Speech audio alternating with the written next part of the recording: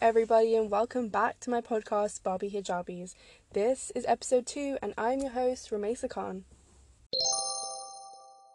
Now, I've got a lot of questions about how this name arose, Barbie Hijabis. What was my thought process behind it? Now, if you're new to this podcast, hi, my name's Ramesa Khan, and today we're going to be unfolding the secrecy behind this not-so-simple name, Barbie Hijabis. When I was at school, I had many friends, but my closest ones, well, we all wore headscarves.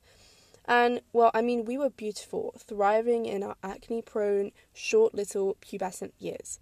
So naturally, I named our mini WhatsApp group Barbie Hijabis, and it stuck. The question is, how does that link to my podcast? Well, ironically, Barbie being a figure of supposed beauty, femininity, etc., the little embodiment of a stereotypical little girl's dream, I chose to kind of juxtapose this against the widespread disillusionment with the term and religious totem, as some may call it, being the hijab. Now, many people across the world associate the words oppression, condemnation, extremism, abuse even, with this piece of cloth that we wrap ourselves in. How can something so inanimate be characterized as something so malicious? I don't understand. Now, Barbie being a global symbol, an icon even, of what a girl should be, is interesting to contrast the two stereotypes in a different light. So, this podcast, being heavily focused on the two topics of feminism and religion, naturally I felt this title would be inherently fitting, I think.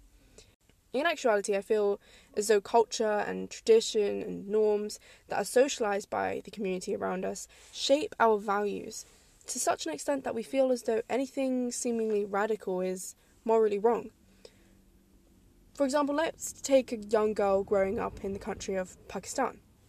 Since birth, she's been taught the wondrous ways of Islam, from the immense generosity Allah bestows upon us, to learning the simple steps of prayer. This is all she knows.